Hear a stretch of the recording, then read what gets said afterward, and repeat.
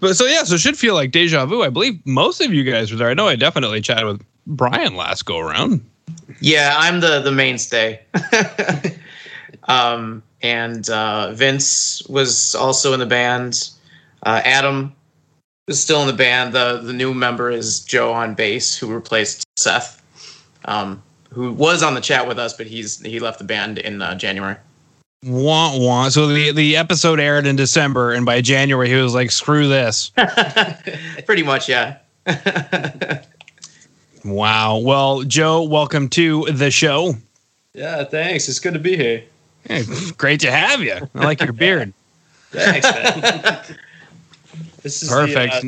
It's the quarantine beard and quarantine hair, you know? Yeah. Exactly.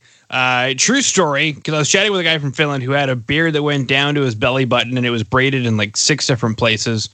And I was like, man, how do you do that? And he's like, what do you mean? You just grow it and don't stop growing it. I was like, but during when I was in lockdown and I was laid off, I tried to grow a beard. And by like day 3 or 4, my wife came in like a ninja and was like, what are you doing? I'm like, what do you mean? What am I doing? What's going on with your face? What do you mean what's going on with my face? You're not growing a beard, are you? I'm like, what? No, I'm not growing a beard. What are you talking about? By day 6, she's like, that's enough. Stop it. That sucks. I'm glad I don't have that issue with my girlfriend because I hate shaving. I don't know. I keep it trimmed, but I hate shaving all the way down.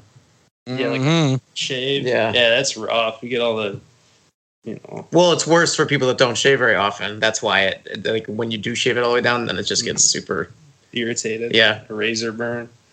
It's like there's a terminal threshold for where you can. He said the thing from the other thing. Yeah, it's total ironclad torment when you try to get the. Wow. Yeah, architects of genocide. That's what I would call the people who do the shaving stuff. Groovy, let's rock and roll. Hello, and welcome to the Rock and Roll Podcast. I'm your host, John Harris. On my right-hand side is usually my right-hand man, Gabriel, but he is in school, or maybe he's out of school. He's not here, but he'll be here in spirit. If he runs in, though, he'll say hi. Which case, I think, if you remember, Brian, you guys probably chatted with Gabriel the last time. We did. Yeah. Yep. Mm-hmm. He ran in and out of the room. Sounds like him. He might do that again today. Changes since we last chatted. He's now 6 instead of 5, and he now has a little sister who is 3 months old. So I heard Curtis told me you had a newborn.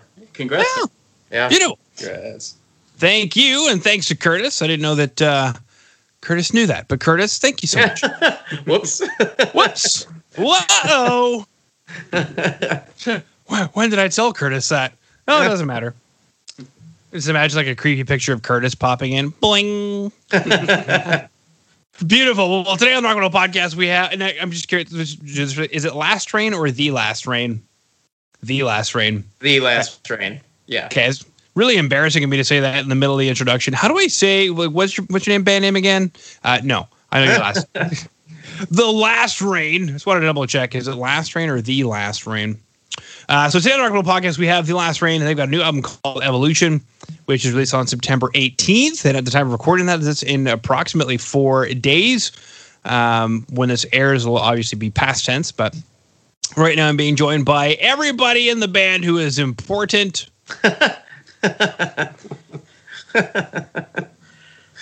And so, boys, Brian, Joe, Vince, welcome to the show.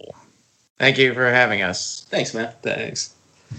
Absolutely great to have you on. Now, last time around, we spent a great deal of time just chatting about chicken wings, and I figured we would probably just resume that conversation. It would be the evolution of our conversation. I mean, I have evolved because I make my own hot sauce now. Ooh! Okay. Yeah. Gabriel walked in the room. Did you want to join the conversation, kiddo? No? Okay. Now my heart has sank. But you make your own hot sauce, so that kind of brings it back up. Where there once was no horizon on the fallen dark, I now see an hourglass. So let's talk about the genesis of your hot sauce making. Well, it was something that I always wanted to do, and finally kind of bit the bullet and made one batch of like a jalapeno hot sauce just to kind of dip my toes in a little bit. And then I made a batch with habanero, lime, and fresh honey from my friend's apiary. And it was a hit. I already have like 10 orders of this stuff. Wow. Yeah, it tastes. It's hot, obviously, because it's habanero, but it's got a really solid sweetness to it. And so eventually, once I start getting more and more variations, then I'm gonna like bottle and label them and everything, and kind of try to mass market. But obviously, there's a lot of lines of red tape to do that. Mm-hmm. I imagine so. You can start small, maybe like at what do you call those things? Those food markets, farmers markets. That's basically where I would start, because I wouldn't be able to sell it like over the internet or anything, because the FCC regulations when it comes to stuff like that is you actually need to use an approved kitchen, and mine obviously won't be, but they actually have places in the area where you can rent a kitchen that is for the day, and then you're essentially certified to sell that product. Yeah. Yeah, something similar here. You need to have a commercial space. Right. And it could be your basement. It just has to be physically separate from where, my kids and my dog are. Right. Mm-hmm. Okay, cool. So habanero, lime, and honey from a local apiary, which gets me all on fire because what florality is the honey? What kind of local flowers have his bees been on? So therefore, what does the honey taste like? And then what does that do to the hot sauce? I mean, my friend that runs the apiary runs a mile a minute when he talks. So like, I've been so overloaded with information about bees that I ever thought I would know. To retain a lot of it is quite difficult. So I do not have an answer to the first question, which was the type of flowers and stuff like that you said that they pollinate, right? Yeah, because that will change how the honey tastes. Sure. And but I know as of now he's at about 40,000 honeybees, and a couple different sec homes, I guess, or each thing, and but he has his own big backyard and everything that does have a lot of. He's even talking about planting different plants to be pollinated to get a different taste in the honey. The one that I have used in my hot sauce right now is it's kind of like a very smooth sweetness. Doesn't really have any bitterness to it. It's kind of like a lighter color, and I just think it gives it that kind of. It's not like super potent. You're definitely going to get a lot more of the habanero, but what's really neat about it is you get hit with the sweet right out the gate, and then it's almost like the habanero is kind of takes you off guard because you're not expecting it to be so hot. But it's one of those sauces where like some of the people that bought it from me aren't even heat fiends like I am, but it's one of those sauces that even though it's hot, they keep eating it. And I think it does provide kind of a unique flavor. And that's kind of my idea with all the hot sauces I'm going to do. I'm going to pick a pepper, a tart fruit, like a lime or a grapefruit, and then a unique fruit where like right now my next two test batches are going to be jalapeno, lemon, and kiwi. The next one is going to be scorpion pepper, grapefruit, and dragon fruit. And these two peppers specifically, I've grown myself. So I started growing my own peppers too. You're a renegade. What? You're a renegade. You're a rebel. You're growing. Yeah. You're saying, and I grew the kiwis myself too. Like, whoa. Yeah. Right? I wish. I mean, too far. When I have a bigger house and backyard, I would like to actually grow all of the ingredients that I'll be putting in my salsas and things like that. You hear that? Salsas. Yeah. That's got plans. Brian's got plans. I've made a couple salsa batches that people have enjoyed, but not anything particular yet. I haven't reviewed any of them. Groovy. Next couple of questions then, because you mentioned hot, sweet, and savory, and I was thinking No Horizon kind of comes in hot. Yeah, it does. Technically, Fall and Dark and No Horizon were almost written as one song. But No Horizon does start right out the gate with a blast beat build up. Well, that would make sense because if it's dark, you can't see the horizon. So it's like there isn't one. Right. Now, I'm not sure if you were aware of this when Curtis filled you in, but the album will be complemented by a book too.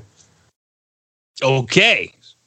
Now, that leads me into the immediate next thing of take us through this book / album, I guess, concept, theme, story, what have you. Is it a follow along? Is it complementary to? Take us through it. So the book is basically complementary to the music, where it just kind of expands the story.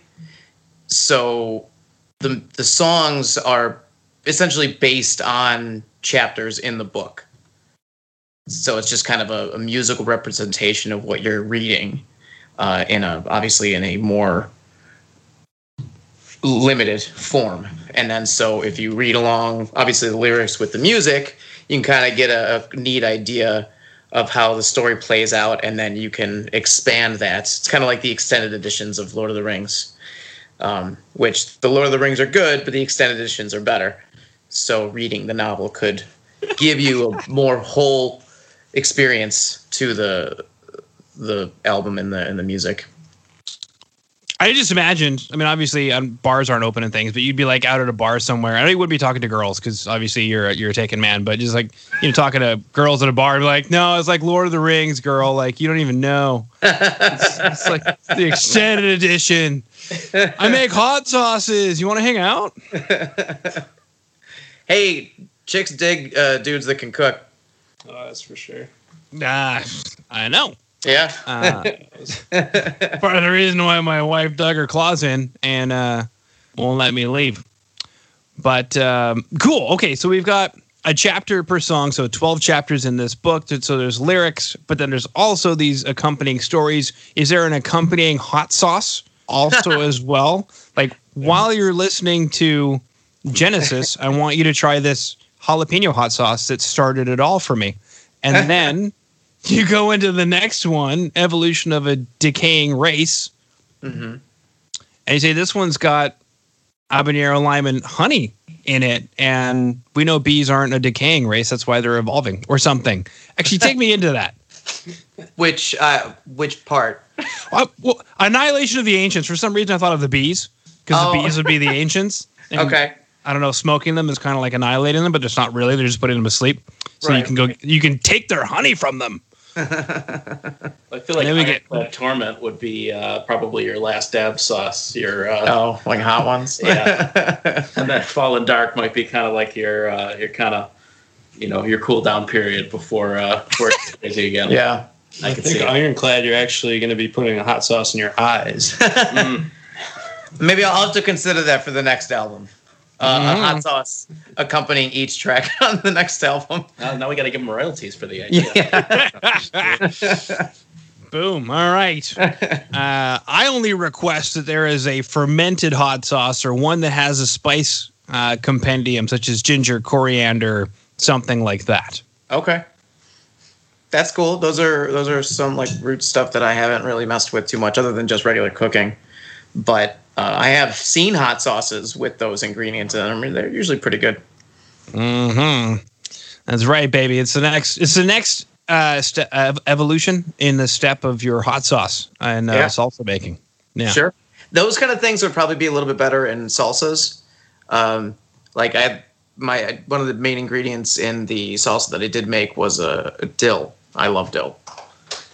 And okay, heavy on the dill and garlic. Wow. Okay, did you pull that out of your driveway too, or the dill? No, unfortunately not. But dill and garlic are actually relatively easy to grow. I know, it grows in my driveway. Yeah. That's cool. But yeah, I haven't done that yet. All right. Because it's a weed. Anybody out there doesn't know dill is a weed? It's a weed. It grows on the side of the highway, and then people pick it and then charge you money for it. It's kind of funny how the whole thing works. Right.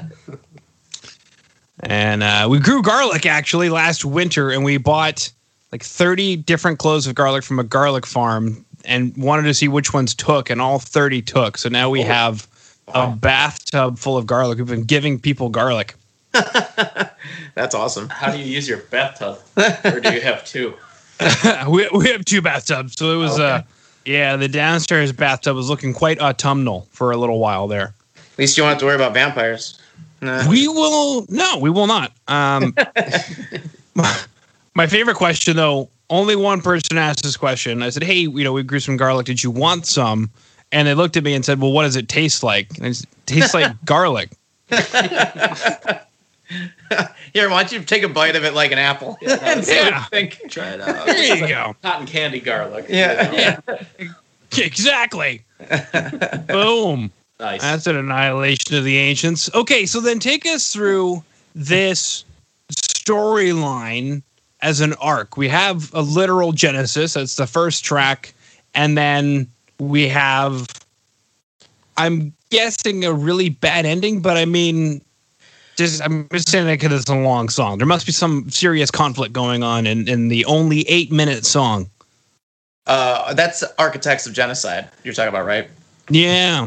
Yeah, so like the last track on the album. It's basically just kind of like summing up the whole story, and because the general gist of the story is the destruction of life by our own means, and then it's a race that's trying to find new life, and they board a shuttle. Actually, I'll let Vince field the rest of this one. Sure. So it's kind of like almost like a Battlestar Galactica meets Event Horizon. So yeah, the human race is dying. They have all congregated onto a ship. Spoilers for the book, by the way. Sorry, guys. He can bleep them out. Yeah, you can selectively edit. So yeah, they are seeking to get into another plane of existence, and everyone is promised to transcend into these energy beings and kind of become ethereal Avengers. Not everybody's buying that. It may not be what it seems, as you can imagine. Doesn't sound like it at all. It goes poorly. They bite off a little more than they can chew, and then we need to deal with the consequences of our decisions. If you've actually read Expanse a little bit, or seen the show, there are some elements of that in there, which is interesting to me because the writer of this book had not seen it or read it and came to some of these same plot lines on his own. So it's a mix of a couple distinctly awesome things and turns into its own awesome thing, kind of like a hot sauce made out of multiple ingredients. So the book and the CD, like, they will follow the stories roughly. There is more story than there is album, while like most of the song titles match up with book chapters. There are additional book chapters that just we didn't quite have it in us for a double album, I don't think. But I think it's going to be fun. I think you should grab a copy when it comes out and run through it. Yeah, that sounds lovely. I mean, that's something that doesn't happen often. Obviously, concept albums are nothing new, and that takes an awful lot of work. But to actually go that extra mile and write a book that potentially, even as it sounds like, has more stories. So maybe there's a foreshadow into what the next album will entail. Sure. I don't know. I can tell you one thing that is for the third album. Even if we decide to revisit Evolution, it will not be on the third album.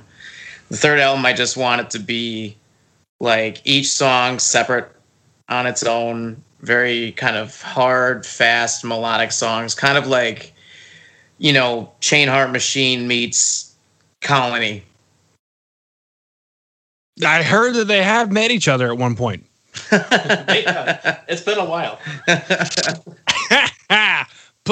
Pow.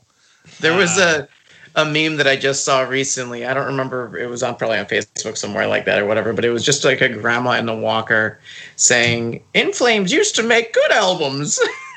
Oh wow! Obviously making fun of how the legit fans are fucking old.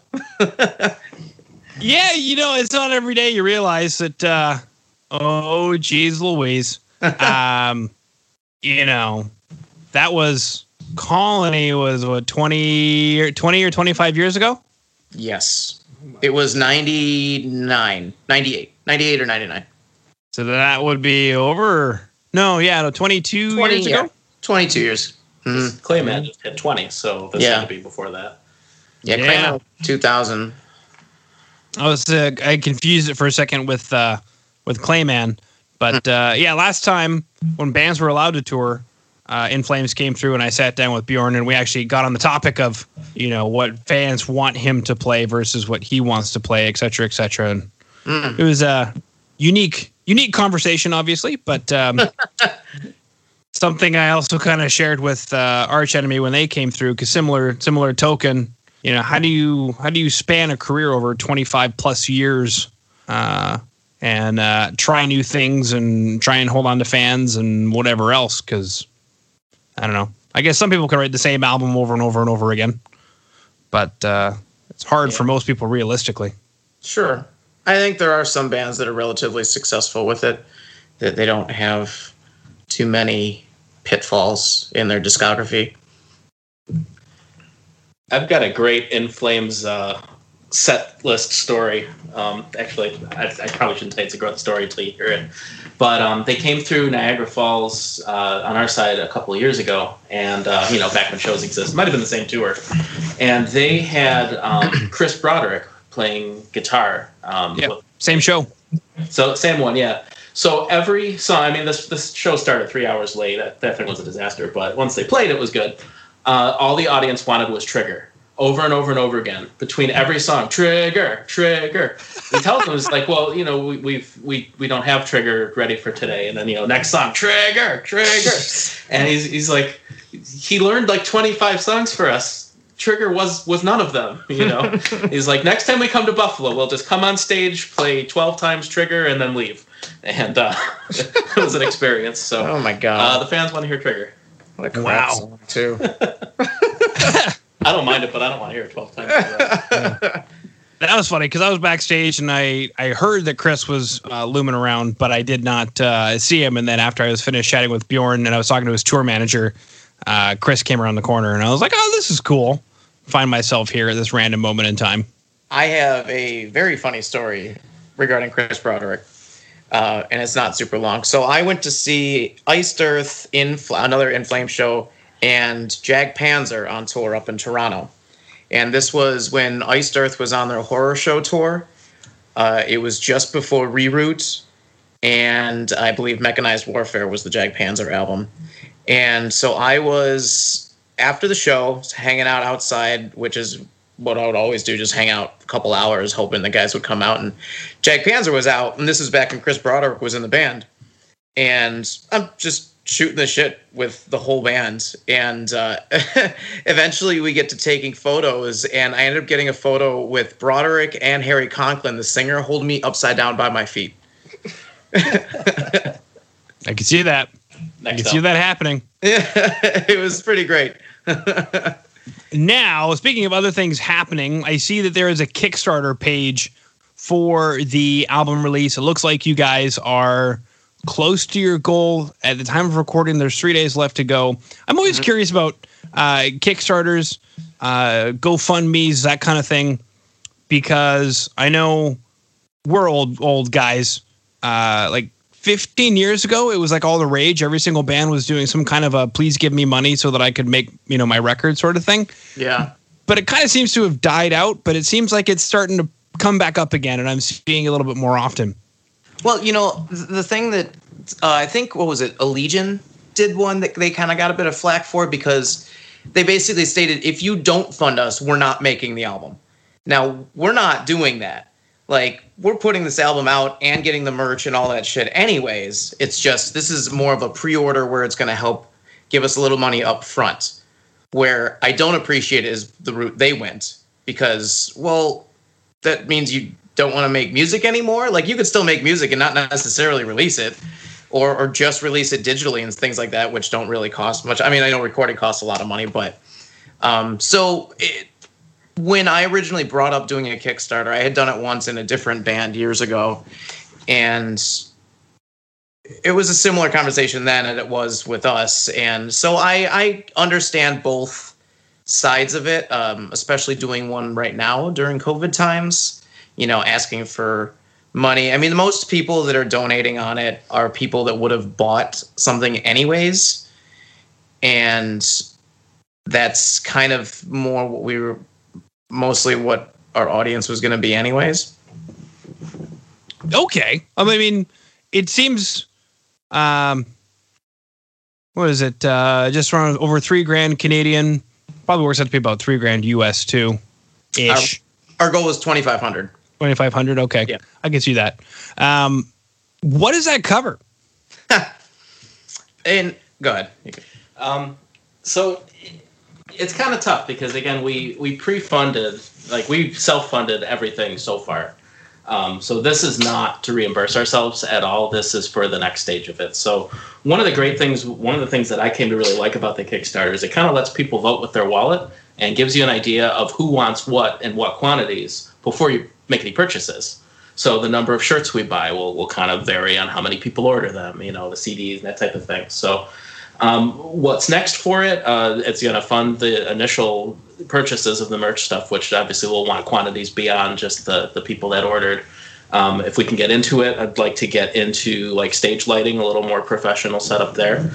And then, towards a music video, that type of thing. So kind of the non-music release costs that are associated with releasing an album like this.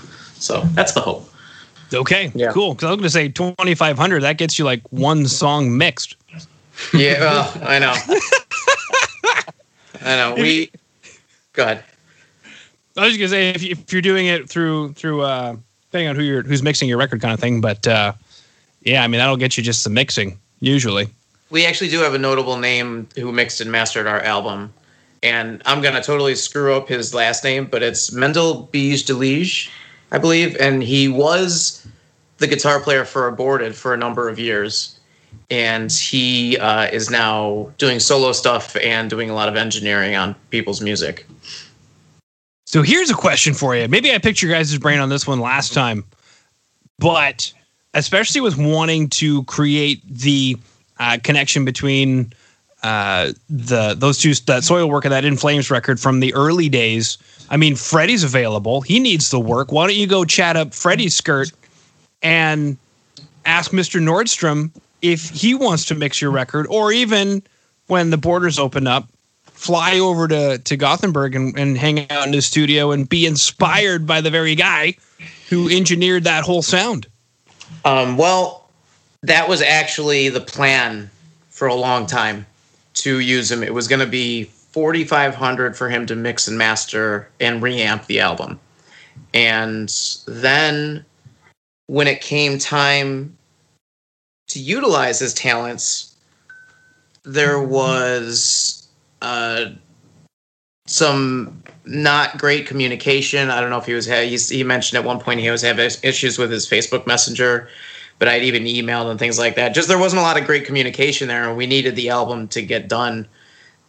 So we ended up going with somebody else, unfortunately. But, however, I did have a conversation with a different friend of mine who was the one that recorded, mixed, and mastered our debut, Expulsion from Paradise. He made a pretty good note that, although, yeah, it would still sound pretty decent just sending the files off to Nordstrom, he did say that you really get the sound by being there, by being with him, by recording with him, and so that he's provided as also a producer and making suggestions on the fly while you're recording. And I totally understood that standpoint. So maybe in the future, if we possibly get some label support or something like that, I would consider it.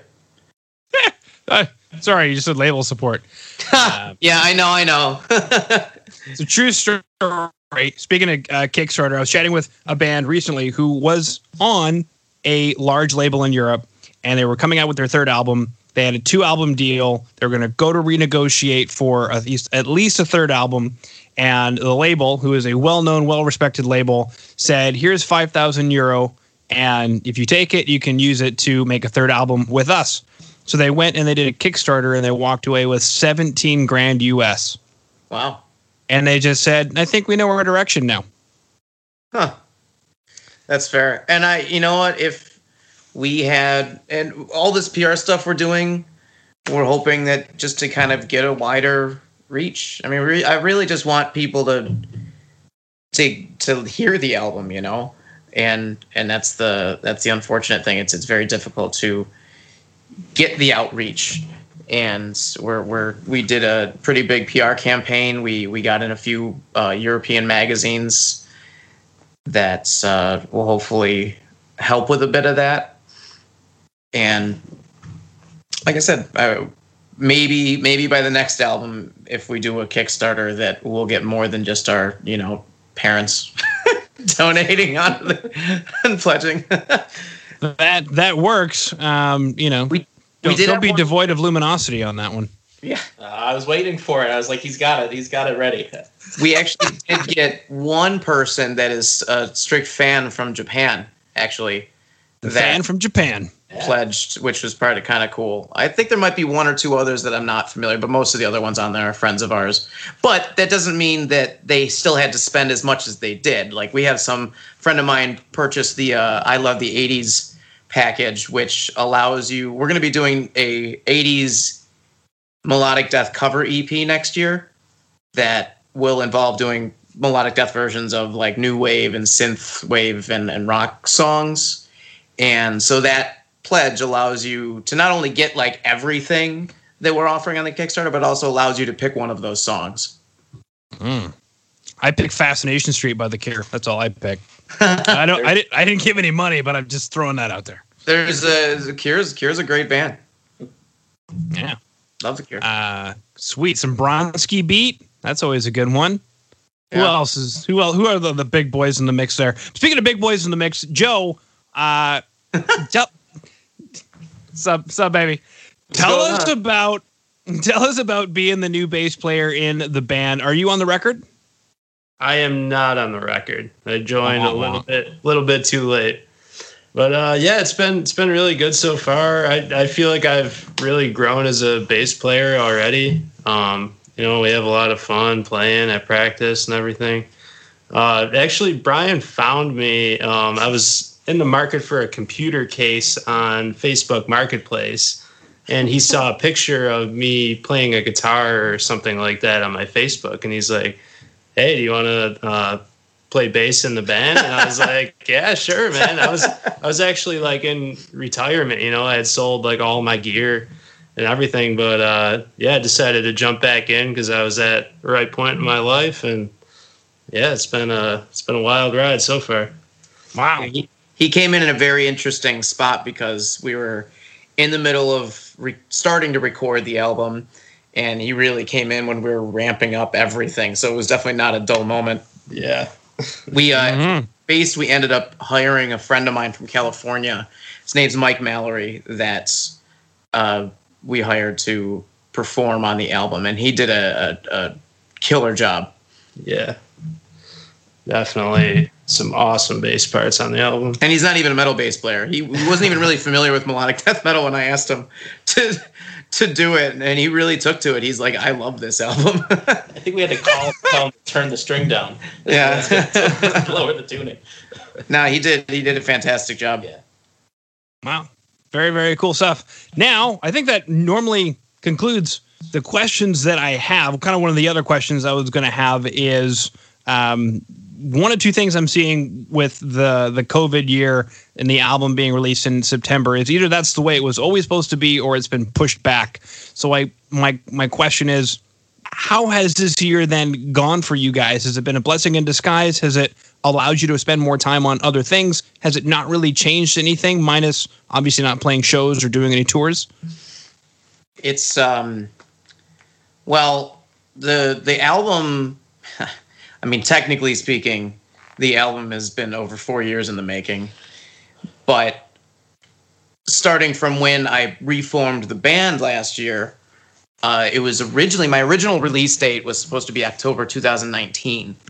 But we had some latecomers and some issues with some of the band members had some personal issues. So they weren't able to really kind of like sink their teeth into it that early. And then so I decided to push it off till May. It was May, beginning of May.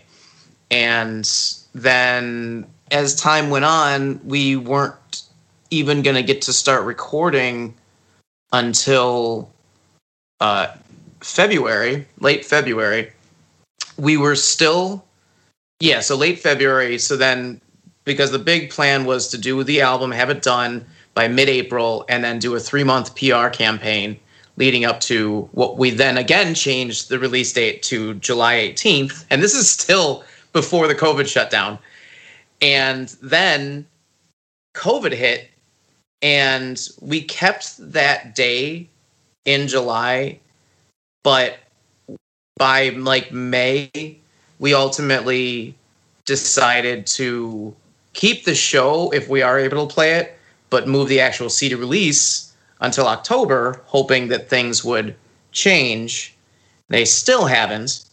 So even though the album's coming out, I'm like, look, it sucks, but I just want this fucking album out.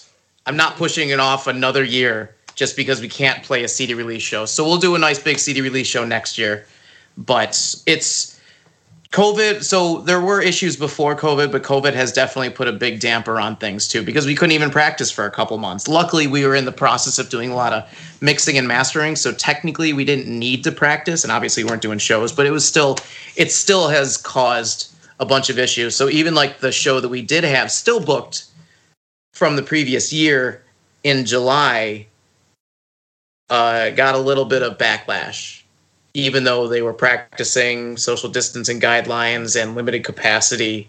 There were a few people that spoke out against us on the social medias, and it was not fun. But I mean, it's like, the thing is, they were trying to spin it as basically, how dare you put people at risk? And like our thought process was like, well, what about the people that want to go to a show? Nobody's been able to do anything for 4 months. And then the funny thing about one of the posts that I saw, though, was that he's like, unless you give all your proceeds to the venue, which we did, in fact, but he didn't try to check anything about what was going on before he decided to lambaste us on the internet. Mm-hmm. So that's how you know you're making it, is once you have haters. Yeah, right. Get the spectrum.